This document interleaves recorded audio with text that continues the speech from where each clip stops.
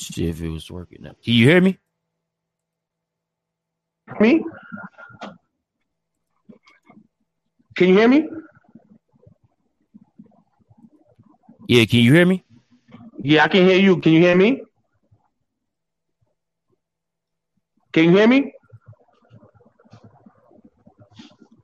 Yeah, see, I got your visual, but I don't have your audio. Let me see something. Thank you. I clicked on both the audio. Maybe if I sign out, should I sign out? Can you hear me?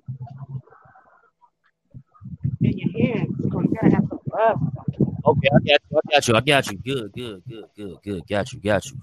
You can hear me? Yes, sir. All right, that's what's up. What's good, baby? What's good, man? We gotta. Oh man, I gotta go from the beginning. Let me come back. Yeah, let's come back and get it right. All right. Let me come back.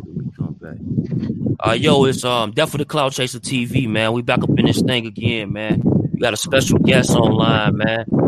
Special guest, can you introduce yourself and let them know where they can follow you at? Yeah, this Tragedy Gaddafi. Yeah? Yeah, it's a little windy. Yeah, I was outside. I'm about to step in, man. Stay with me. Got you. Yeah, it's Tragedy Gaddafi Intelligent Hoodlum, bro.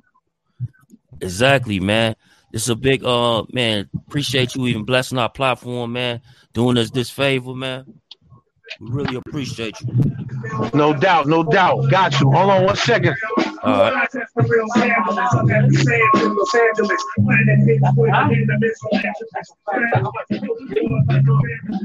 Yeah, I'm in the man cave right now. I had to come in here so you don't get all that music in the background. What's good, baby?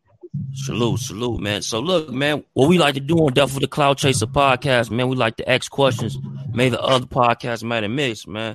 And like you've been going back, man, you going into music at 12 years old. Is that the time when you had Percy Peters your name? Actually my first rap name was Percy, MC Percy. That's my government name. That's my honorable name. But yeah, that's like way back. I was like 12 years old. 12 years old. Okay, so yep. 12 years old, man, like you running around like is this during the time when you was with Marley Marl and Fly Ty and everything, like the whole Juice WRLD, the Juice Crew All Stars?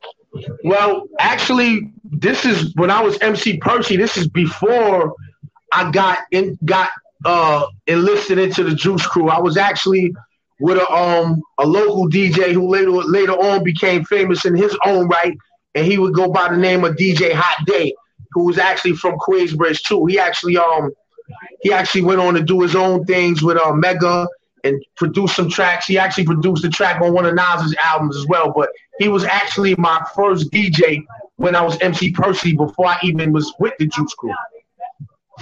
Gotcha. So when you go from there to the Juice Crew, is that when you change your name? I changed my name prior to going to the Juice Crew, but shortly after I changed my name, that's when I got with the Juice Crew, because I did a record called Coke Is It, The Tragedy, and that's how I got my name Tragedy. The streets, people in my hood started calling me Tragedy.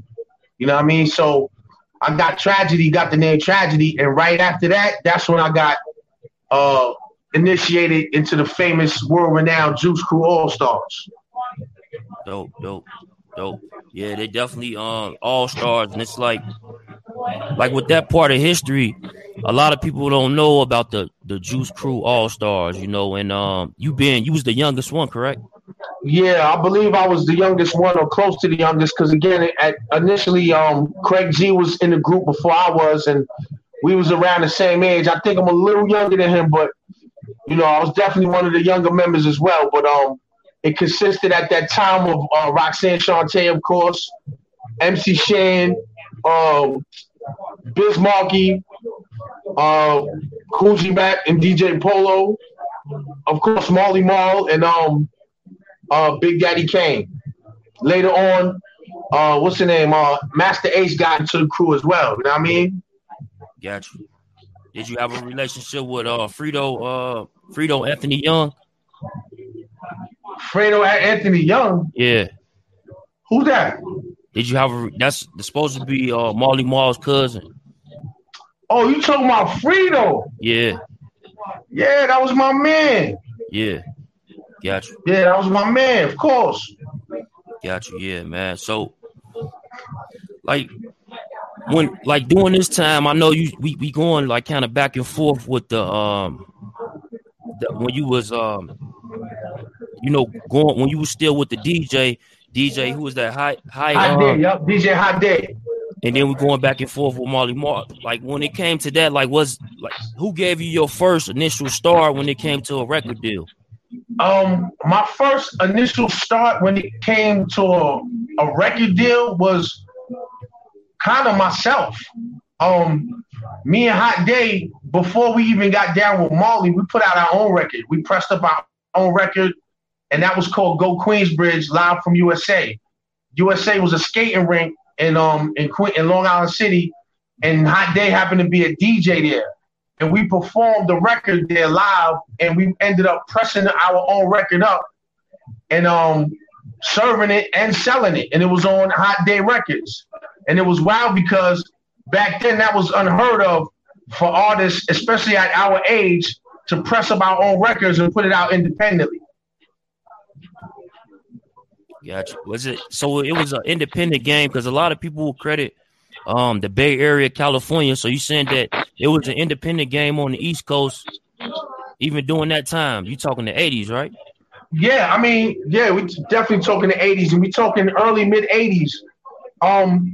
What it is that what I think it is that the reason why like the West and the Midwest got accredited for being successful in the independent game more so than artists on this side is because they were forced to. See, we did the independent thing, but we got on quicker with the majors. And in the West Coast in certain areas, they didn't get on as quick, so they had to keep going independent, which in essence was better for them. You know what I'm saying? Because they gained more power and more control and was able to write their own ticket when they finally did get to a major or a major distribution company. You know what I'm saying? But they weren't the first to set it off with that. Nah, that's not true. Gotcha. Yeah, because I always, when I hear stories, that's why when you just said that, it brought to my attention, especially, we speaking on history. But, even going into history, man, like your whole rap style, that's how you end up getting with the Juice Crew, correct? All Stars, because of your rap style. Like a lot of people wasn't using big words during that time.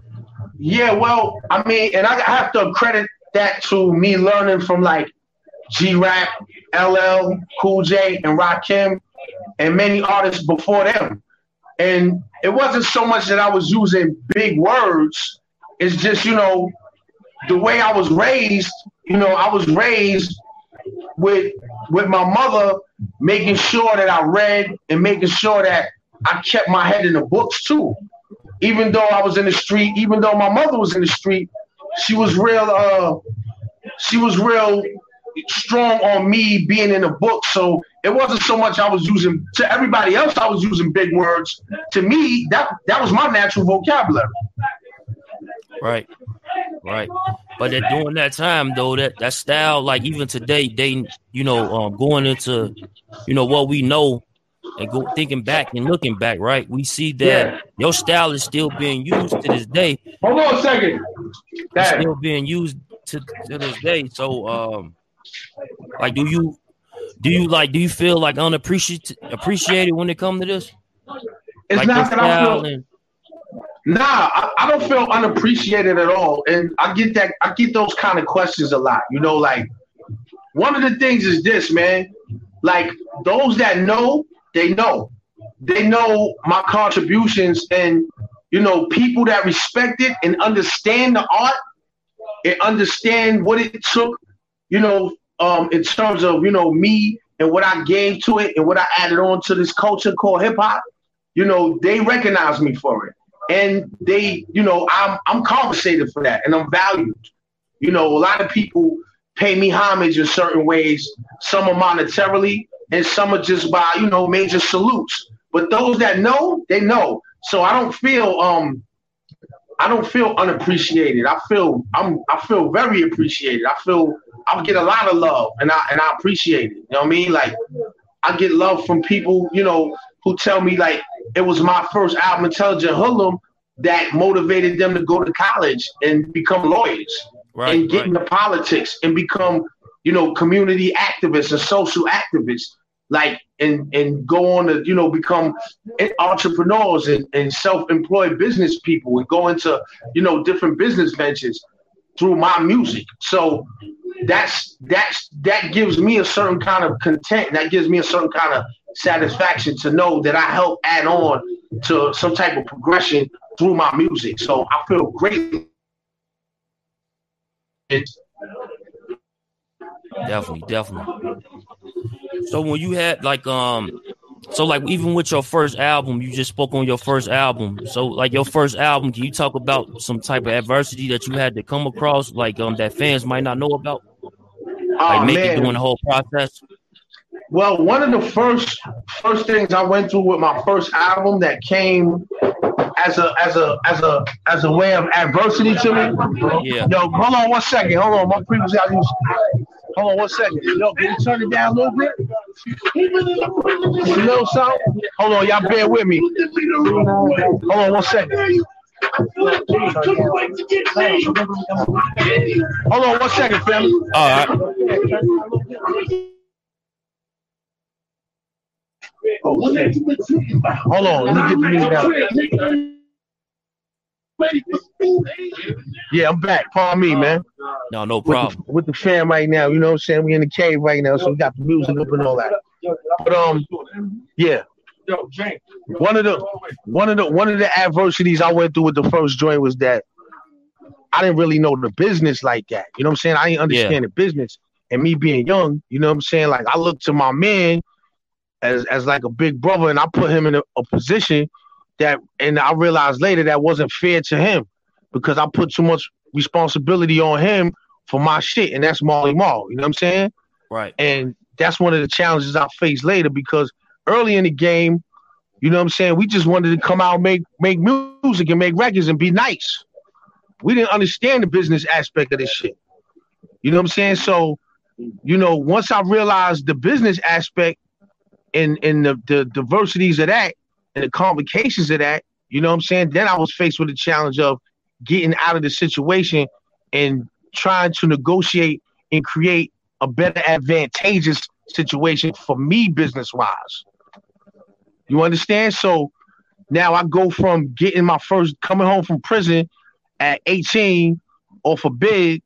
I'm home 6 months. Now I got a major record deal and I got $200,000 in my bank account. At that, I never seen that type of money at that time. But what they don't tell you is once you get that paper, you know what I'm saying, you're going to have 100 motherfuckers in your pocket. You're going to have a motherfucker telling you he's your accountant and all he's doing is helping you pay your bills and shit. You know what I'm saying? He's fucking just, you putting your money in their bank account for them to pay your bills. You can do that shit on your own. You're going to have another motherfucker tell you they're your manager, you know what I'm saying? But they in your pocket too. And you're going to have all these recoupment charges back to the label.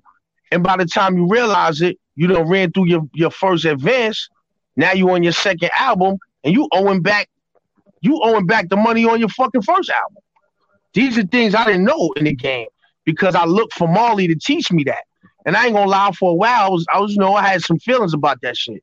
But as I got older and matured in the game and learned the business, I realized that wasn't necessarily his fault.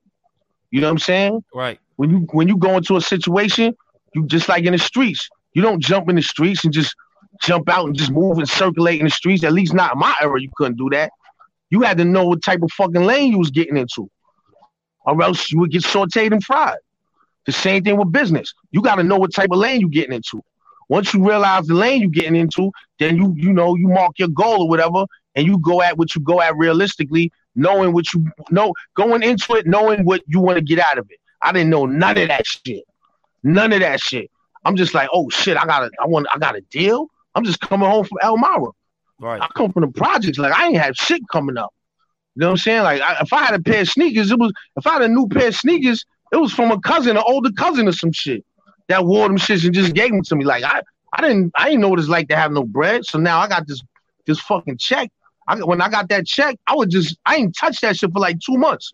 I just kept going to my bank and looking at that shit like, oh shit, like this is real, this mine.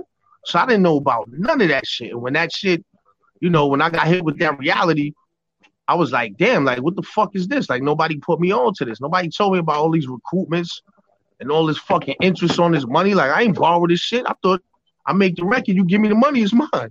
You know what I'm saying?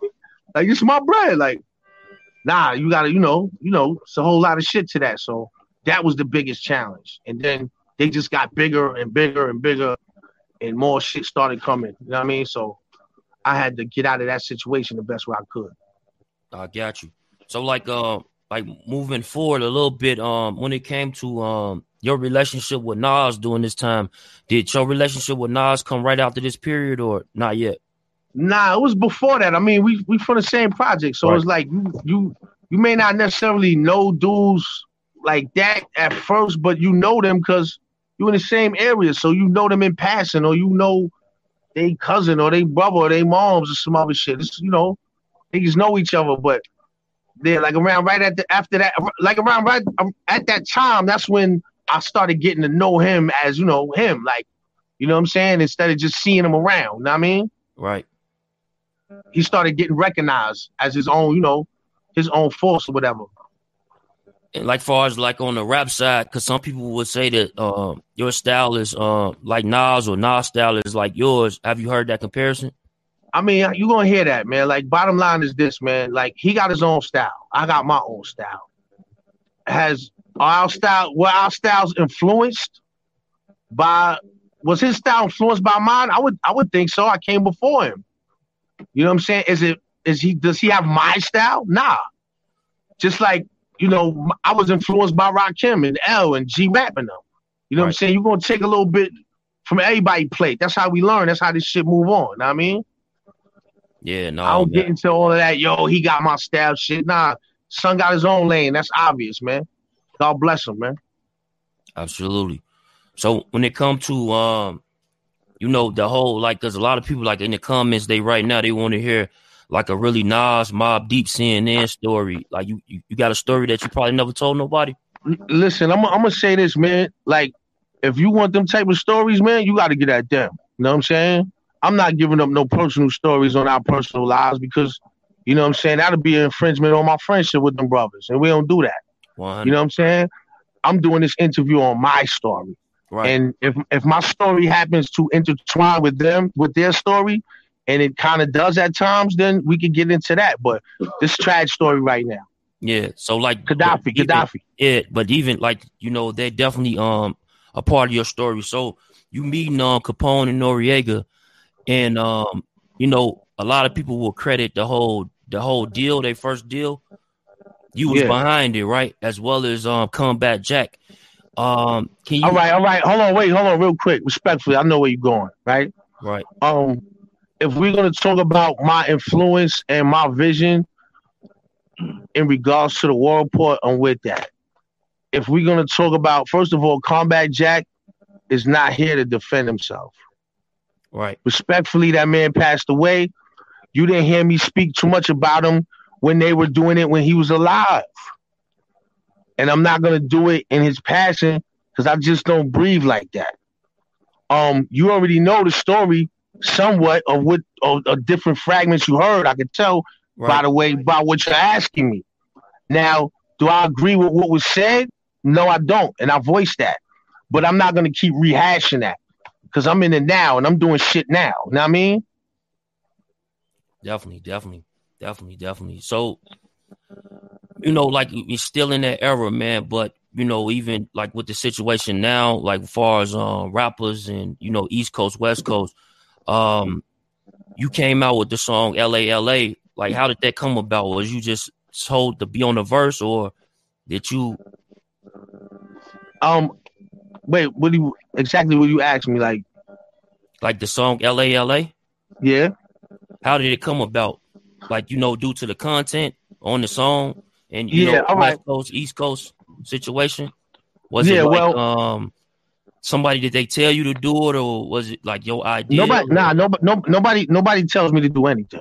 You know what I'm saying? If somebody give me some good advice I can add on to my life with, then you know what I'm saying, I utilize it. But nobody don't tell me to do nothing.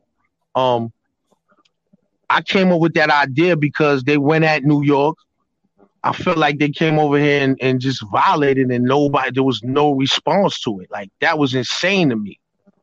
That was crazy. Like, this is New York. Like, this is the mecca of this shit. Like, it's crazy to me. Like, fucking, New York not having a fucking, NBA ring championship is crazy to me. Like, this is New York. Like, hip hop. Like, how are we gonna let somebody just violate this side of things? It's disrespectful. And also, too, I saw it as a business strategy. Nobody was really giving my group the attention I felt they should get, so we could get the bag I felt we should get. So I saw it as an opportunity. I was like, oh, all right, this is perfect. Look at hip hop history. Everybody got on. Anybody who got on through battling, it seemed to work. Karis won. You know what I mean? Roxanne. I mean, we could go on and on and on. You know what I'm saying? Like, through the whole battling thing, a lot of dudes made careers out of that. So I saw it as the perfect opportunity. And I saw it as a way to defend New York. This is New York. I rep this. I'm from here. So I put it together and said, all right, cool. Well, I'm gonna get not only my artists involved, but some of the artists like I respect or whatever. And I reached out to certain people and they backed up. They didn't want to do it. And the people that did do it, obviously Mob and CNN and myself, we went on to make the record, and it came off. It popped. I mean, right. No, it's definitely history, man, and legendary. You know what I'm saying? Legendary song. I was actually listening to it before we went live, and so like when it comes to like the industry and just people having your mic kind of breaking up. My mic, give me a second.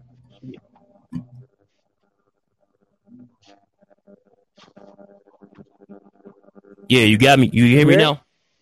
Yeah, I can hear you. Yeah, you can hear me? I was hearing you. I was hearing you before. It was just breaking up. Go ahead. Yeah, so like when it comes to we talked about bad deals and bad relationships. Like, it's always been a situation inside the industry where the CNN deal. No, not even. Go ahead. Nah, the CNN deal. I already know what time it is. I do this shit all the time. Bottom line is this, man.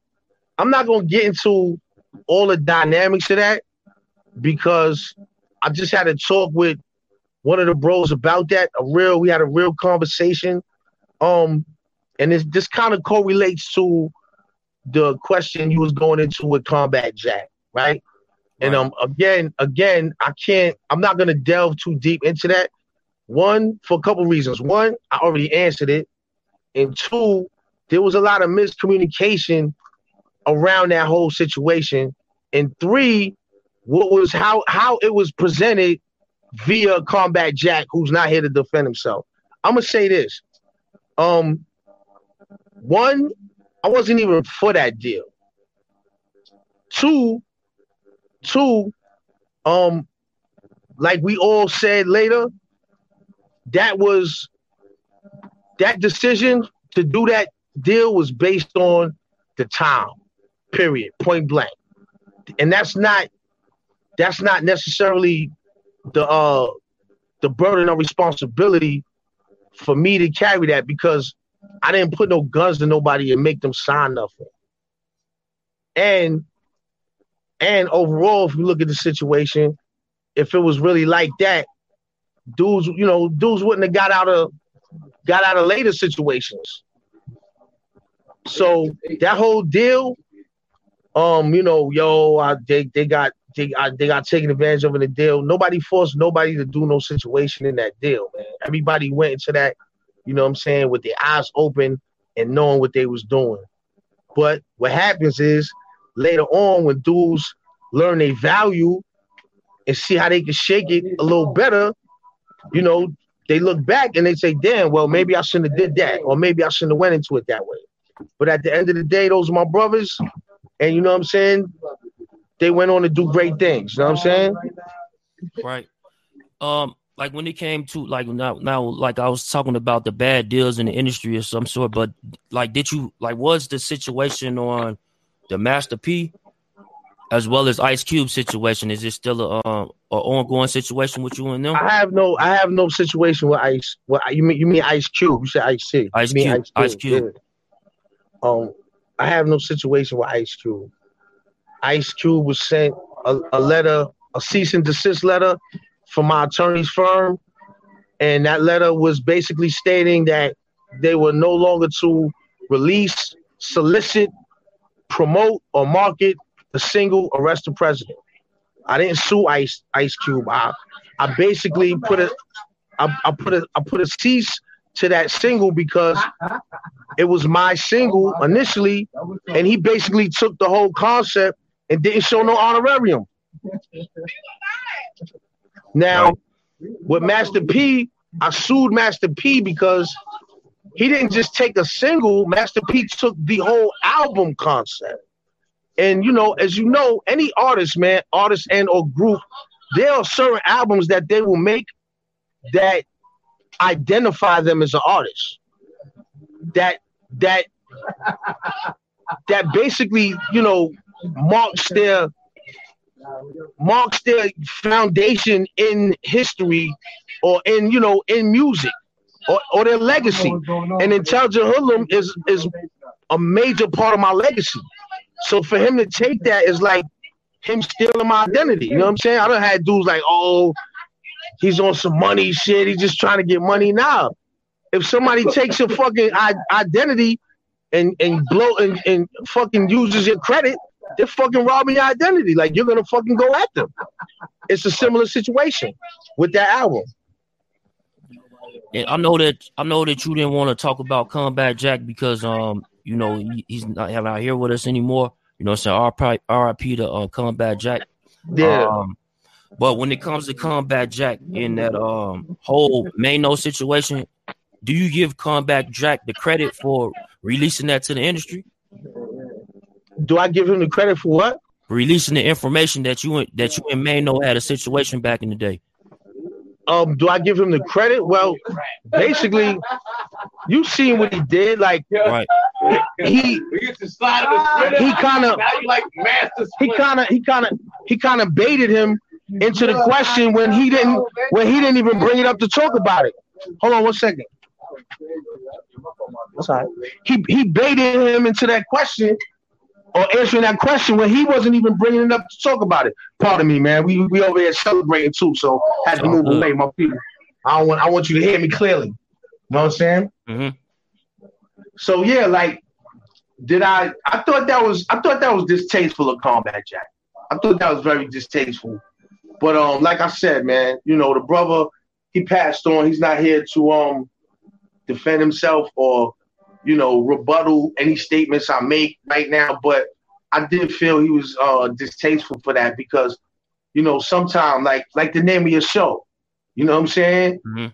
Like the name of your show. But right. Unfortunately, a lot of times, you know, a lot of people are all about clout chasing. You know what I mean? So yeah. I felt like our relationship was more than that. Right. You know? I completely understand. But you know, when you heard that, and if you had time to respond because you was incarcerated, correct? Well, at first the interview that he had with Mano, I believe I was out. I was incarcerated. And I got out shortly after, and I didn't even respond to it. And one of the major reasons why I didn't respond to it at that time was because,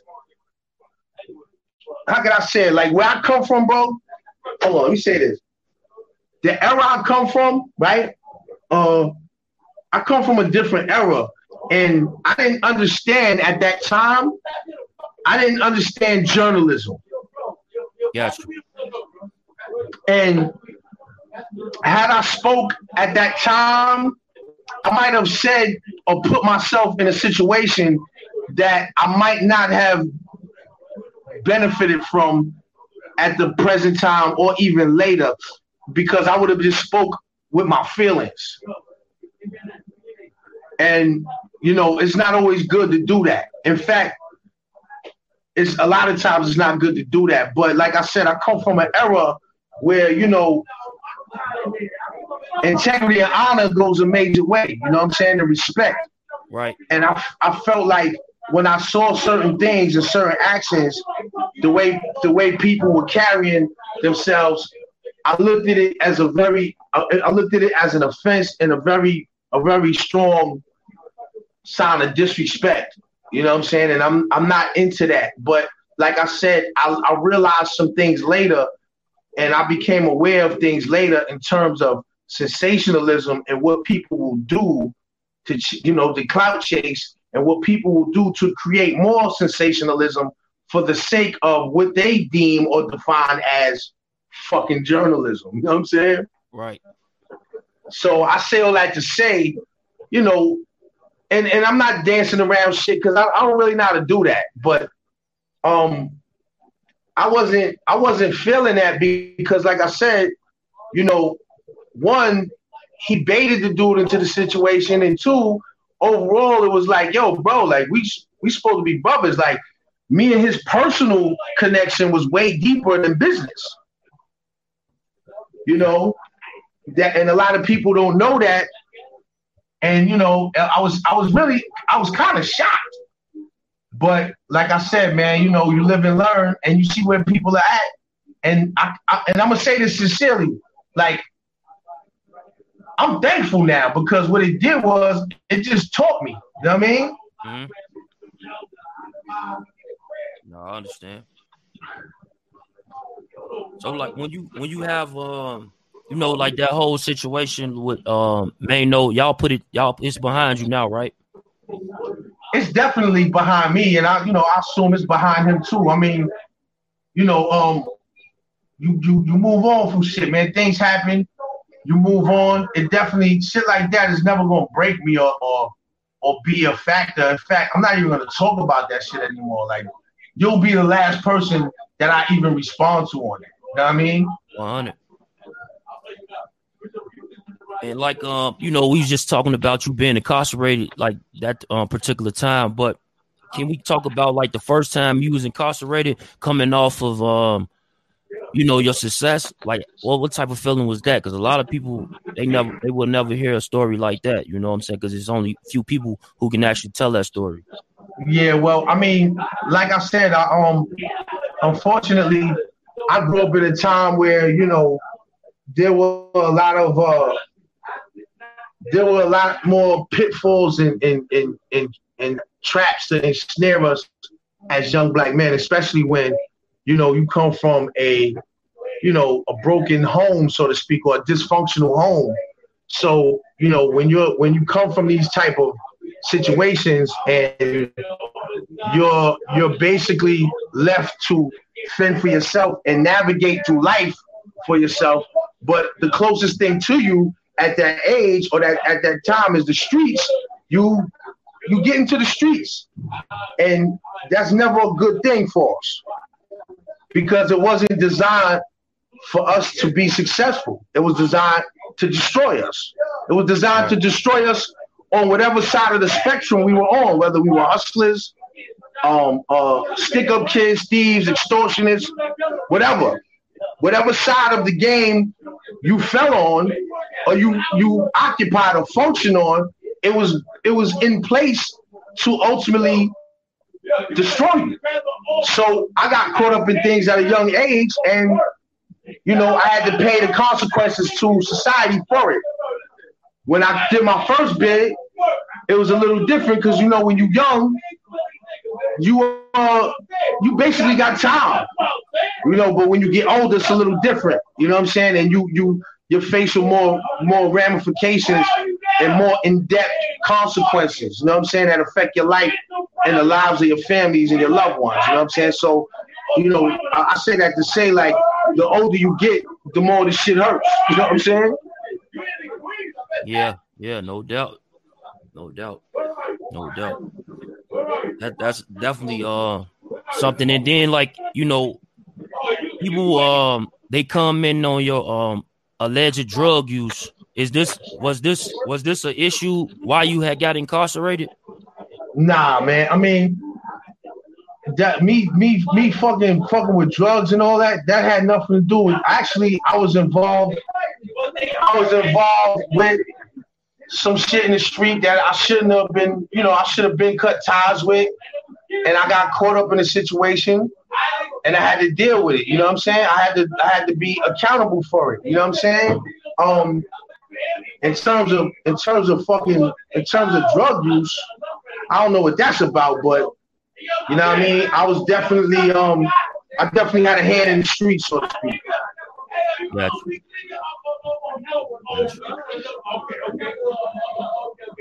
Then, I don't want to keep you long, man. I appreciate you even doing this interview with us. I know we had someone ask us some questions about Sharm the Worm. Oh yeah, man. Like Sharm the Worm's like a little brother to me. Unfortunately, he's down right now. He's incarcerated, but he's taking that time to, better himself and strengthen himself. Like even, and I'm very proud of him. You know what I'm saying? He's actually working on, I don't know if I'm speaking on this prematurely. I hope not. But I know that he's working on a book, and based on his life story, I know it's going to be a very epic and interesting work of art and piece of work. And I'm excited to hear about it and read it. Like I said, very, very intelligent young man, good brother, but just got caught up in unfortunate situations that I feel he's, doing excessive time for. But like I said, he's bettering himself and he's taking that time to advance himself, the best way he can. And, same way, such as myself on the opposite side of the spectrum. I'm out here bettering myself, living clean, living healthy, taking care of myself, becoming more health conscious, you know what I'm saying, and being more active and trying to, help artists and help young people and be more, be more active in the community and social hip hop as well. Okay, cool. And do you want to we got a caller, we got Blizz on the line. You want to take a couple of questions from outside of the platform? Yeah, who's on the phone? Blizz. Yeah. Blizz, where you from, brother? East New York, Brooklyn. Peace, Lord. You got any questions for the brother? Yeah, I deal with a lot of youth. I deal with a lot of young fathers. My platform is prevention as far as keeping them up out of the penal institution. Can you explain what was your first day like in the penal institution, and what was your last days like? My first days in the penal institution was a lot of me observing, man, and just reflecting on, just to keep it green with you, just reflecting on how the fuck did I get here. But like I said, man, if anyone knows a little bit about my story or my history, I've been in prison a couple times, but the first time when I was younger, there was definitely fear there, but it was more fear of the unknown. Like I went to prison when I was, in the 80s when shit was a lot crazier. You know what I mean? And that's what the kids need to know. They need to understand that first experience from that era, from that time period when the island was the island, when up north was up north. Yeah. You know what I'm saying? They need to know, because they're not getting it from credible sources right now. I mean, that first day in prison, going through the island, going through the system, you know what I'm saying? What was, other than fear, what did you observe that these kids could use to keep them up out of that situation? For one, what I observed with a lot of young people today is that something that's totally different from when I was young is that they I can't speak for everybody's situation, but when I look at some of these younger people today, looking around at their situation, some of them like have their parents at home and have good family situations and things like that. You know, no family's perfect, but some of them have more of a foundation, or a lot more of a foundation in terms of a family structure than I ever. One thing I see that they lack that I had, even when I had like the broken of broken homes, I had hope. I had hope, and no matter what, I focused on the fact that I wanted to be an MC and I wanted to be one of the best at what I did, and I love music. And that kept me, honestly, that saved my life. And what I see with a lot of young people today is that they don't have hope, and they just kind of like gave up in a sense within themselves. And that's crazy. And anytime you do that, you're going to have a I don't give a fuck type of mentality towards the world and ultimately towards yourself. And you're going to end up in fucked up shit like that. So to me, like, one of the main things in keeping our young people out of prison is not just giving them something to do. You know, like a lot of people, the kids need something to do. Yeah, they need something to do, but they all need things to do that cater to what they want and cater to what they dream and what they have passion for. And it seemed like not enough of us is taking the time out for our young people to do that. Yeah, I definitely hear that. But what is the deterrent? Because we know we're dealing with a population that really is not listening to someone you would consider an old timer, OG, or been around for a long time. So what would you give them from your experience that would have a deterrent effect on them, as far as what you witnessed and the emotions that came with what you was witnessing during that time? I think I know where you're coming from. I used to feel like that. Like, you know, they not respecting a lot of OGs. But to me, is what it is with that type of thing is that a lot of them see through the bullshit too. And they don't fuck with a lot of OGs. And in that sense, it's not a difference in when I was coming up, when you had dudes coming in the name of God, body, and, you know, but they wasn't true living. The same dudes coming in the name of God was giving you a pack of crack to sell and trying to put a gun in your hand, and send you on a suicide mission, because they knew if you got caught, you wouldn't do as much time, and you were easy to manipulate and influence. You know what I'm saying? And, you know, that's the same, you know, same type of recycling going on now, where, you know, a lot of the young people, they don't respect the OGs because they see through the bullshit. And you can't just come with an OG badge without putting that work in terms of being relatable and relating to the youth. You can't just come like, yo, I'm the OG and pull up. They don't respect that. And you know what? You can't blame them. They're not supposed to respect that. Respect is earned. You know what I'm saying? It ain't just given. So I don't really jack the fact that a lot of young people don't respect the OGs. I know a lot of young people that call me on a regular basis for my advice. They just real with their shit. And you know what I'm saying? They not taking no $3 bill shit. They want real organic shit. Exactly. And that organic shit has to be coming from, like you said, a real honest place.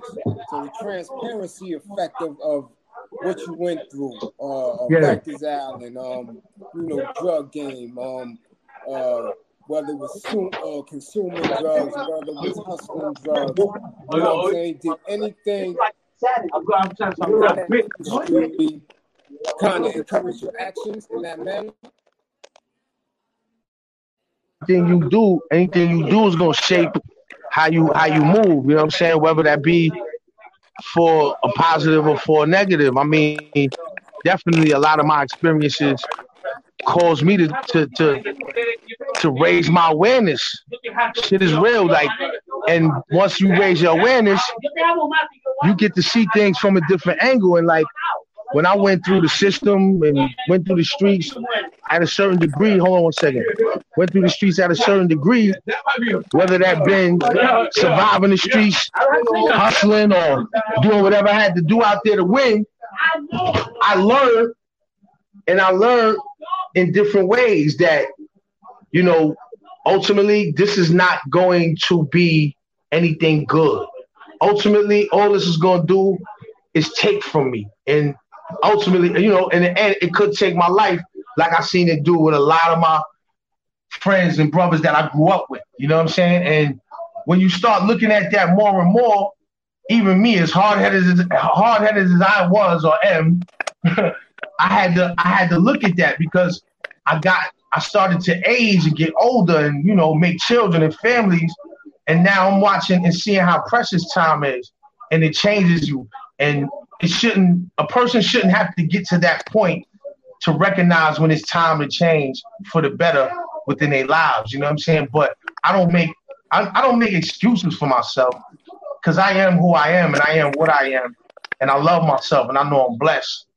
You know what I'm saying? And I know, you know, that's why you're asking me these type of questions, because we both know that I'm one of the few people still in this culture, in this business, in this game. Right. That, like I said, you got 3 decades in the game, right? You know, that 3 decades, you know, in between the streets and prison, there was a lot of experiences that people can, you know, learn from. You know what I'm saying? Would you hell yeah. Island, you witness people hanging up, committing suicide, you witness people all type of stuff. Listen, all type of stuff. The first time I went up north, one of the dudes that I went up with on the bus, he got raped.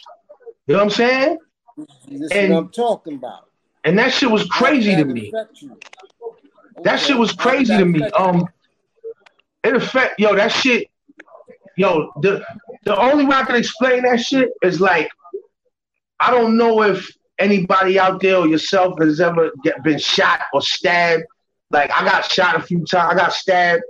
And the first time I got stabbed and like the knife, the tip of the blade went in my bone. And it paralyzed me, my whole body, because what I learned later what that was shock. And if I could describe when I found out that the dude got raped, the kid I was, went up north with, it was like that same type of feeling. It paralyzed me. It shocked me. And I was like, oh, shit. You know what I'm saying? And I kind of saw it coming because, the way he responded. So one of the things that it taught me within that process early was, you always got to keep your feelings sacred and control your shit. Because he was scared and he kept crying. And I was like, yo, man, you don't need to do that right now. Like, you bugging. Like, just my common sense was like, if any of these lions see that weakness, they're going to go in for the kill. You know what I'm saying? And that was just based off of like stories I heard coming up and shit, because I had never been up north yet. But once I didn't witness it happen to him,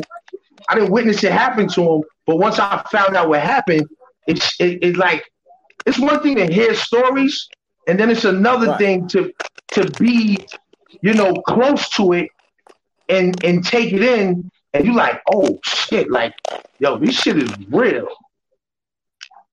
Know what I'm saying? So that was deep. And was the effect even more impactful that it was 2 black men, one abusing the next one? And do you think it would have happened if it was in the street, if the conditions was different, if he would have never went to prison? You think he would have ever got handled in that manner?